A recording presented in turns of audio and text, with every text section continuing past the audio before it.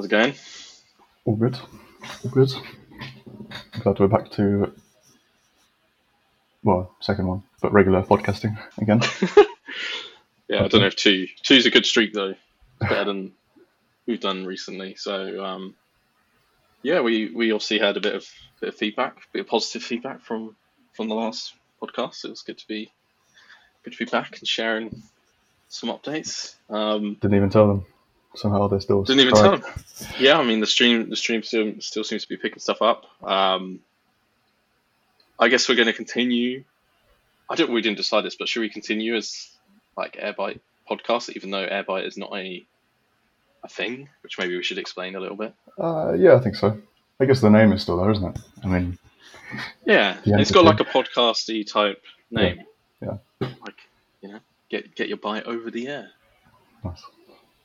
That was the original idea for the name, wasn't it? I think so. I think we're going about like cloud computing, air, and then byte tech. Back in the day. So yeah, what has happened to Airbyte? Obviously we spoke last time about joining Wild Goose, but on a legal entity, like what have we decided to do? At the time we were joining, full time at Wild Goose, we didn't really see a sort of any room for like consulting, I guess, as part of Airbyte, and we didn't think we would sort of continue on that side of it. We still had quite a few bit of cash sort of stored in Airbyte accounts, just from previous projects that we closed up, and then I guess it was effectively a way of accessing that. So in the UK, you can there's like different types of closing. There's like forced liquidation, which is usually a bad thing. It means you can't pay your debt. But we did a voluntary liquidation, which just basically means you pay everyone up and you dilute the cash and close the company down. The obviously con against this is you can no longer trade as that company. So the Airbyte podcast is all just in by name. There is no affiliation with said company because it does not exist. And that was an interesting, painful process to actually close that down. But it was definitely the right thing to do at the time. It was pre-COVID that we decided to do that, but it was, it was the right kind of decision to make in terms of commitment around other things. And I think we both agreed that we would not really return to Airbyte in that same capacity, so it made sense to kind of shut it down. And if we were to do something again, we can always start up another entity focused on that different type of operation away from agency style or product studio style. Yeah. No, it was a good learning, I guess, because we'd never even thought about that we'd have to do that. So it was quite good. I mean, like doing communication with the liquidators and our accounts and seeing what needs to be done in order to do it.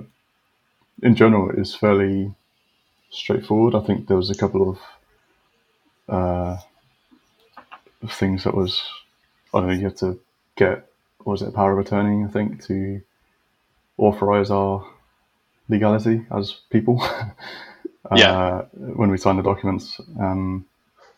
I've not sworn on like Bible before, so that was an interesting, unexpected. She gave us a choice of swearing on the Bible or is it just a normal, a non-religious type oath. Went for the Bible. Why not? It was right there, and felt obliged. But it was, that sort of thing where it's quite slow, painful to get through. I think we had to do that twice technically. Because the first time the paperwork wasn't quite right. And it's one of those where you just end up with kind of an anticlimactic ending. It was just like all done.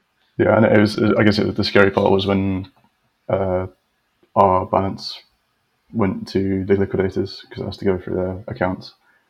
You get this period of you don't know where your cash is. And then, one day it just arrived. Fairly straightforward process. And then obviously that has tax implications around how it goes about. You can apply for entrepreneurial relief, and that carries some stipulations where you can't operate in a very similar environment. You don't have to do that, of course, but then you pay high tax. So it's like, ooh, how do you manage it all? Yeah. But it's quite an interesting constraint because it means we're really kind of bound to not do any contracting type things and only focus on product or full-time work, employment. So yeah, interesting constraint. And that's like a constraint around that tax relief here in the UK, and I think it lasts for 2 years. And Airbyte itself, we did trademark it before this happened, I think. I did, yeah. Forgot about that. So we still have the name, and I guess if we did want to continue with the name and start another business, then we can always operate under it again, which is interesting. In 2 to 3 years. Yeah. So if anyone wants to apply to use that trademark, let me know. I know it's really worth it. But it's more about protection. And what's weird is a month after we got a thing saying someone else was using it in a similar fashion, which turned out not to be similar at all. But it's quite interesting. Yeah. That you can try and enforce that protection if you need to. Yeah. Cool. Right. So that clears that one up. We're gonna change tack. Weekend, Steve. Weekend. I hear you went on the bike ride, which you went out in public, which these days is interesting. So I had a mission to do, which was at Wild Goose at the moment. We, as previously, we did a lot of physical in-person events. We used to have a stock of tablets, but before or just when COVID was happening, we decided to, and we used to lease them, so we stopped that lease, and then we had to return the tablets. And the only way of getting my tablets to the person who's delivering them was to cycle. So, did my journey up to the Royal Air Force Museum, which was Midway, which is exciting. Went through London, Golders Green, Hampstead Heath, lovely park, first time there. I was hoping for a swim, but they closed the baths due to COVID. Which is yeah, I mean, that's fair enough. Yeah. But no, it's a good long cycle, and it's the biggest cycle I've done in a while. So good. Was it busy? Seems to be the key question now. Was it busy? The park. Yeah. The park was very busy. The roads were pretty clear, which was nice as a cyclist. So yeah, it's a good time to go cycling, but maybe not go to the park because there's a lot of people. I just went for a walk, and the schools were being let out, so I was just avoiding all the children. It's like I'm allergic to children because I don't want to go anywhere. It's just 2 little girls walking along, and I have to step into the road to avoid them. It's really bizarre.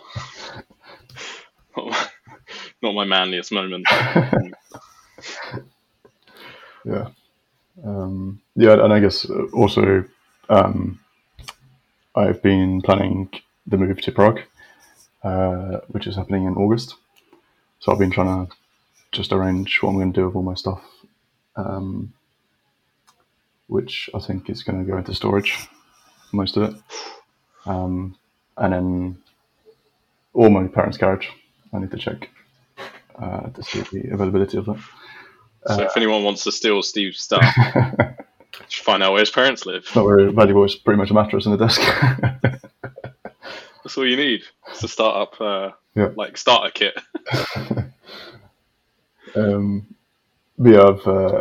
I've been applying for the temp residency and sent it off over the weekend. So I hear back in about 12 days, I think, about that. You feeling confident? Feeling confident. I don't think there's a reason to reject me.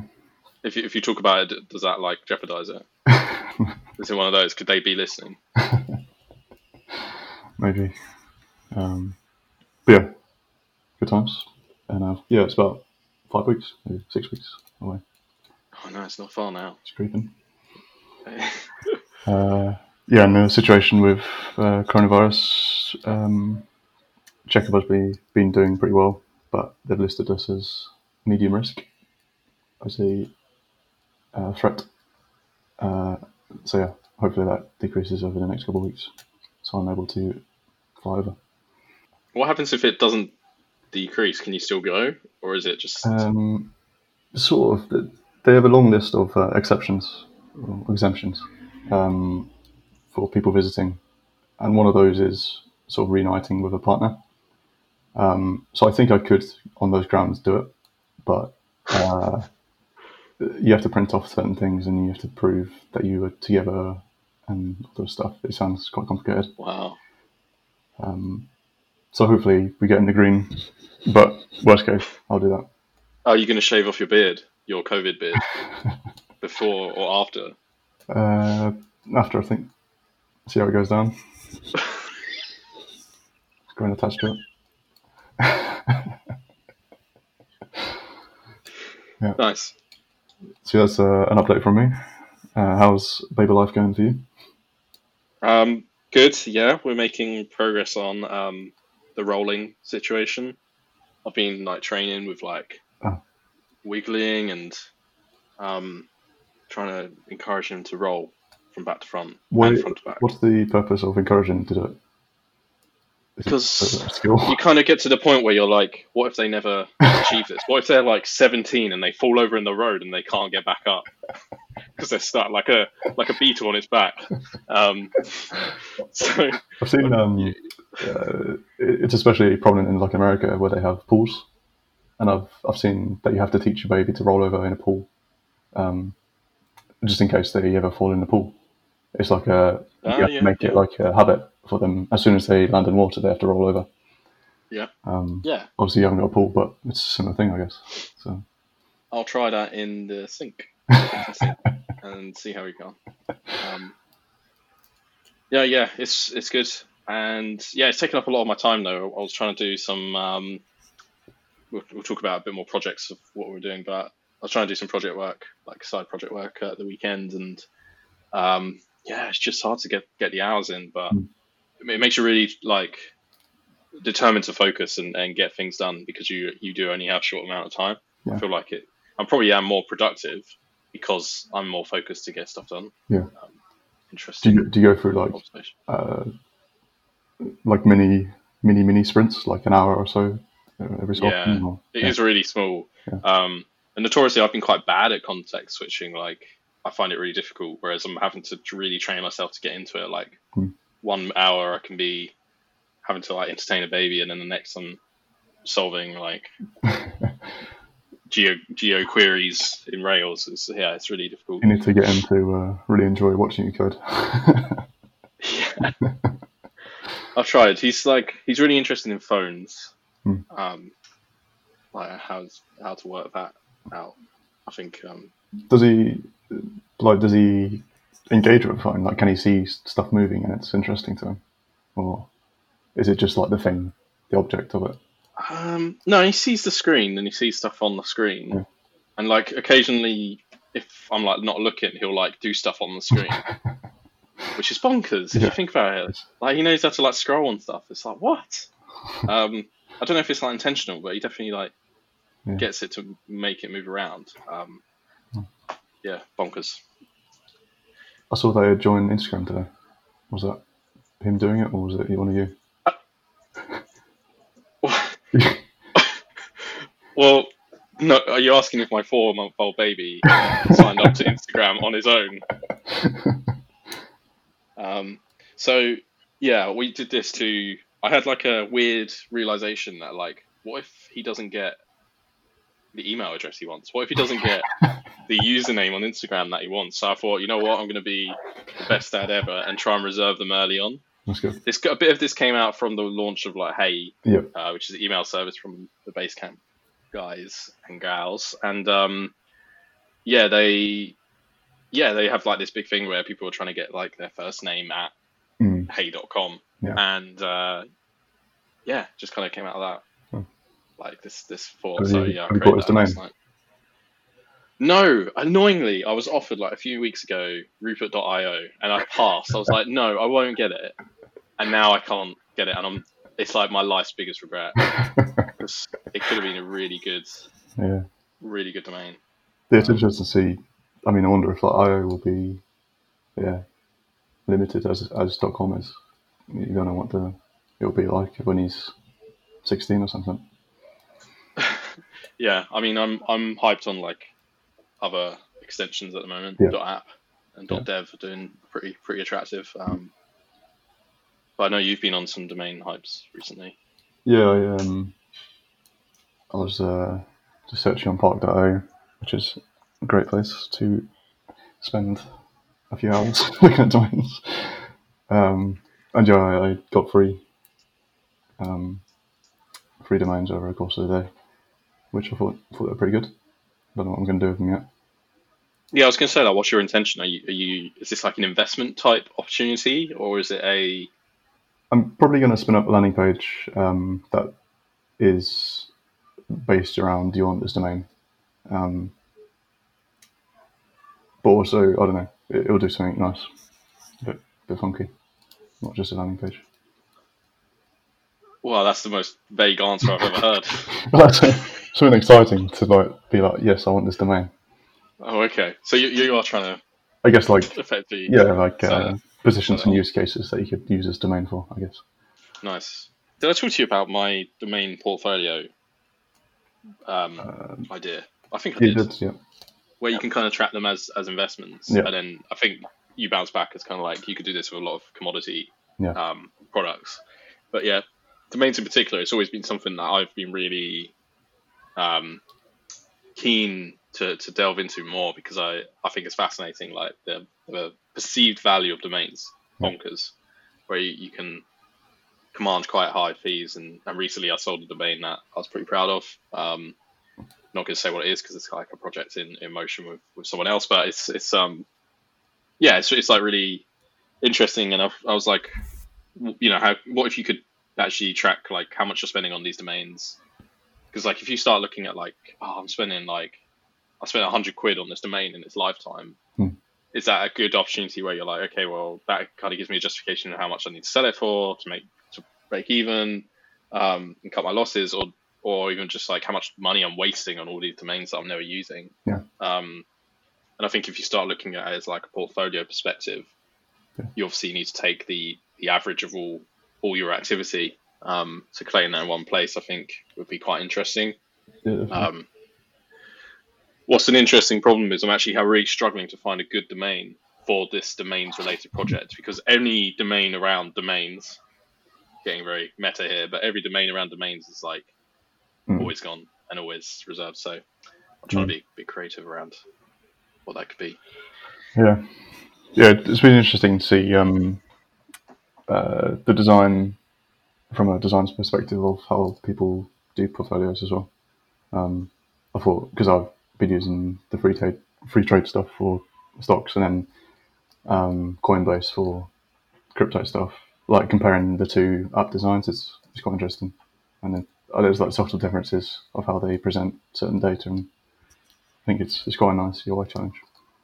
I like to be a designer for a portfolio thing, because there's stuff like in Coinbase which is much nicer than free trade and vice versa. Well, if you're volunteering for this domain portfolio project, then please send me your thoughts. As an app or web-based? Web-based, primarily, but it's got to have that real simple, holistic view that makes you kind of want that thing where, a bit like with the stock market at the moment, where any amateur can get into it and feel like they're a professional. Like where you're making it so accessible and the information is so easy to digest. There's obviously loads of complexity around it, but like at a high level, you instantly kind of feel like you're in control and you're making progress and you're like encouraged to do more of it. And then obviously you can make money that way. So I think, there's definitely an opportunity for that. And looking around, some people have tried this in the past and not really worked out. I think the key problem is like how you obviously track how much you've spent, keeping that in a realistic way so that people will be bothered to do it. Yeah. It's got to be as automated as possible. But like the information around like expiry dates, like registration dates, registrar, so you can almost get the prices, how many years you've had it for. So it's quite easy, I think, from a simple calculation to determine like how much on average people would have spent. Obviously, people put in coupon codes and maybe correct them, but on average, how much they've spent on their domain. Interesting. So yeah, we kind of skipped ahead to like what we're thinking in terms of projects and things, and what this podcast is going to be. So I think it would be good. Maybe the stock market podcast will come in a different form. But I think for now we're gonna focus on this being about like how we build up our next project and our next side projects, which hopefully becomes the main project. But our next project around, how many times did I just say project? But this is all about our project, our plan, and how we're going to achieve it, and kind of giving updates around what we're doing and how it's going. So I think the first step for us is like we need to decide what the plan is and what we're focusing on, and we can talk through today a bit about like some of the ideas that we've been having. We touched upon a big one last time, so maybe we're both quite keen on that, but we can talk about that a bit more. Yep. So obviously, the domains portfolio is an interesting one. Another one is a long burning one really with motorcycle parking. We've probably mentioned this years ago in the podcast now around having a kind of real simple web app and mobile apps that basically just tell you where parking spaces are available that are suitable for bikes and have kind of some information around that, and it could be community driven. And it's a really simple concept, and I guess it's the difficult one is around monetization, and you're kind of banking on the fact that you can get enough critical mass to get some sponsorship up. And obviously there's like a long game there by putting in all that content and being motivated by that content. I struggle because I've never had a motorbike or a motorcycle, and you haven't in like a year or so. So like that personal, that product, that founder customer fit is quite low on that one. Yeah, but I think it's as simple as it sounds, parking a motorbike. I guess you've never. It's slightly less awkward to park a motorbike than it is a car, because motorbike you can almost drop it most places or park it most places. Space is never really a problem. It's more legality and also security, I found. I remember I was coming back one time and someone had broken into my bike, stolen my gloves. Of all things, they stole my leather gloves. And that was parked at a Reading station, which I thought was a secure place. So it's kind of security and also ease and closeness to wherever you want to go.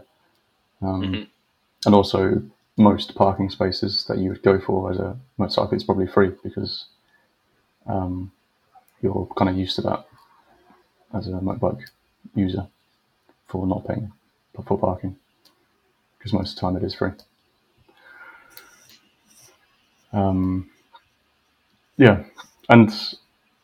We built it actually, how long it was, maybe 2 years ago, as a MVP. I remember Chris working on it, and we launched it, and it did go down really well, as good as it could have been, I think, provided that we didn't actually push it much. I remember us mentioning it on the podcast and Twitter maybe, but I remember we got some good initial feedback, and people even contributed to parking spaces that were available close to them. I think working on the community side of it is really strong. We always wanted people to sort of feed in the data so that it was reliable and had that kind of personal feel to it. I guess the balancing side of that is, how do you incentivize people to do it? But I imagine if we built some sort of community feeling around it, I think it might feed itself. Like you said, I was worried about the monetization, but like I said, if we do get the critical mass, then it's probably not so much of a problem as some other projects, I'll say. Yeah. The more I talk about it, the more I'm like, yeah, this could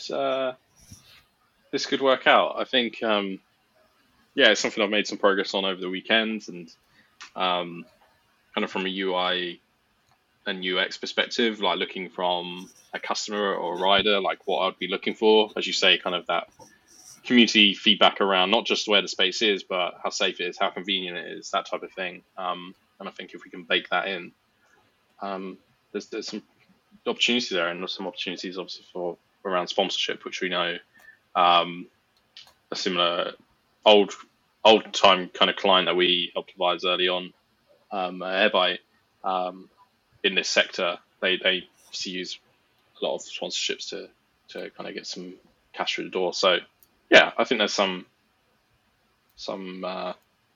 potential there. Yeah. There's kind of like 3 smaller app ideas. If we go back to this, is almost like a shelf episode, but we're kind of evaluating these. And the other ones are like interesting, but again, they're not like super relevant. And I think the one we've kind of been really passionate and almost really excited about is the concept of like Highlight last time, where we said about a dashboard-esque type portal where employees and colleagues can collaborate and have this one-stop shop for all the things that are within the company. So that's links to so that includes links, recent announcements, key KPIs and statistics around the company, and so we've obviously been inspired by like Stripe Home, but there's also been as we've delved into this, a lot of other companies that have tried really different types and really different interpretations of this. A lot of them can be kind of the collaborative wiki that employees and colleagues can collaborate on to build up handbooks and resources. But ultimately, that's like a Notion doc type solution. And then there's others that have been really bespoke and like forum type, where they're just communities that live on a separate website that people are expected to go to. And we've also even come across like intranet style dashboards that allow people to go in and build and configure these for their company. And what we're trying to do is basically get that balance right of not going all in where we kind of build something so generic that it's a hard sell because we don't even know what we're selling, but also have enough value in there that it's worthwhile for a company to invest and take the time to even try it, never know, purchase it. So I guess my key reservation at this point is, what does that look like, that initial offering? Is it attractive enough for companies to go for it? Motorcycle parking, we understand what that benefit is for the user. The kind of crux of it, or the thing that might trip us up, is whether customers care enough. The only way we've kind of gone about it is, I guess you made an initial prototype of what, sort of visualizing how each component will look like on the web page and the presentation of it, and with a bit of sample data about how people could use it. What the plan has been after that is to then show it to a bunch of companies who we kind of know personally and trust in giving good feedback, and know that they would be a good fit for it. So I guess, the plan is to then show them, do almost onboarding calls, more like showing them, talking about it, discussing it with them and about certain problems, see if it actually is a problem, and probably do they like what they see? Does it have potential? And then I guess like a yes, I'll try it out point of view. And also to try and prove which component is the most useful, or the most, what do you call it, like the golden ticket, I guess. Which one could you not live without? And for me, I think that's the KPI side of it. But I want to see what other people think about it. Because stuff like announcements has been done. You can go about it through email or Slack, but it'll be interesting to see how that fits. And then, yeah, sort of the resources side is, I think that's useful no matter what. It's just how people would use it, what sort of documents they'd put on it, and if they'd actually feed into it. And then, yeah, the people directory, again, that's useful, but you could probably also see that on Slack. And it's about, you give them this initial feed of how this will look, and then we'll see if they start a conversation out of it. Yeah, I think we definitely need more insight. So I guess the initial step for this is get that insight. We want to do this from a mum test point of view, where we don't show them what we've done yet, and we just talk through what's their problems. How's collaboration, particularly in this environment of remote working, and what would you do to fix it? Why haven't you fixed it yet? And it'll be interesting to see what comes out of that. I think my gut feel, my assumption and my hypothesis here is that people don't have. This isn't a big enough problem for people to actively go out and try and solve. I'm not trying to be negative Nelly here, but I'm just trying to get into that realistic mindset of from our experiences, why haven't we sought out this type of tool? But at the same time, there is a reaction to it where it's quite positive, and people go, "Oh, that's cool," and we just need to work out where this product fits on that spectrum. We know it's not a business critical type product from what we've been focusing on designing, but we don't know if it sits in the nice to have or the want to have kind of category. Because obviously, there's tools out there. Even for HR, you can do it yourself. There's nothing stopping you having a spreadsheet that you record your employees' details in. But people want a more sophisticated process for that. Okay, so I guess our next kind of stage and what we want to try and achieve over the next week is talk to people about this a bit more. I know you've already kind of started that process where you kind of got some feedback, but how do we action that feedback? I guess categorizing the feedback into different things, probably on a per feature or per topic basis, and then going through. I mean, the next stage after people saying yes, I guess we need to hit that. What is that next metric that we need to hit to then progress with the product? Because we might all positive feedback, people saying yes, I'll use it, yes, and then how many people do we need to say yes for it to then move on? And I guess that's a tricky part, because it might not just be a yes that we're looking for. It might be a give us your bank card. Yeah. Or join the waiting list, or some indication that they would then pay for it after that. I mean, this is a part of the project that always scares me, because there are no certainties here. Yeah. It's not even a close to a certainty. We're dealing with a product that we don't want to even define. So this puts me out of my comfort zone at this point.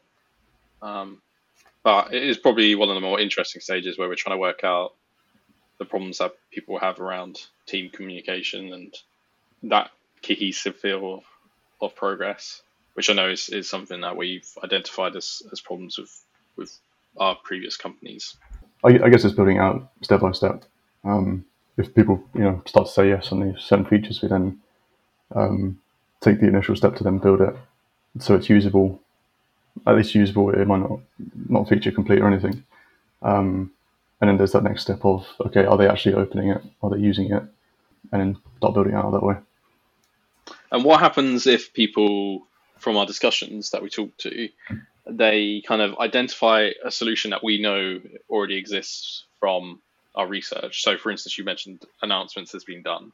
What if someone's like, actually, that's what I want? Is that what we're going to end up building? Or how do we balance that? Yeah, that's a good point. I don't know. I guess it's not a open-ended product. Let's say it's not like we're building it for a specific person. I guess we need to set what is this product look like from a high level, and I think we've done that. In that it's sort of that resource or hub place that people come to access or view visibility of how their company's doing as an overview. And everything that we move towards has to sort of fit under that umbrella, even though that is pretty big. But we kind of have a good idea of what it would look like. Yeah, and this is all about defining the roadmap for this. Yeah, the kind of vision and problem that we know exists, and everyone knows it exists. Like, it could always be better. Team comms can always be better, but it's how much companies want to actually invest in it. Yeah. Because there's some startup costs to this. We've got, particularly when any kind of team adopts a product, it's not just one person you're selling to. It's more than that, and then less more than one person buys into it. It makes it a lot less sticky and doesn't really work. Unless obviously we build a product that doesn't matter if it's like that. Which, if we're going down the KPIs route, maybe it doesn't. You just have to impress whoever's interested in those KPIs. Yeah, it's quite a weird one because it's almost ripe for VC or exploratory investment, because it does need that time to experiment and get that market fit initially. But I think there's a way around it, in that we do like the slow increments and measure sort of pretty constantly on how people are using it and build it out that way, based on that initial data, I guess. Cool. All right. Well, we know what we need to achieve over the next week, which is talk to potential customers around it and try and figure it out. So, we'll hopefully have an update next week on how that's gone and next steps.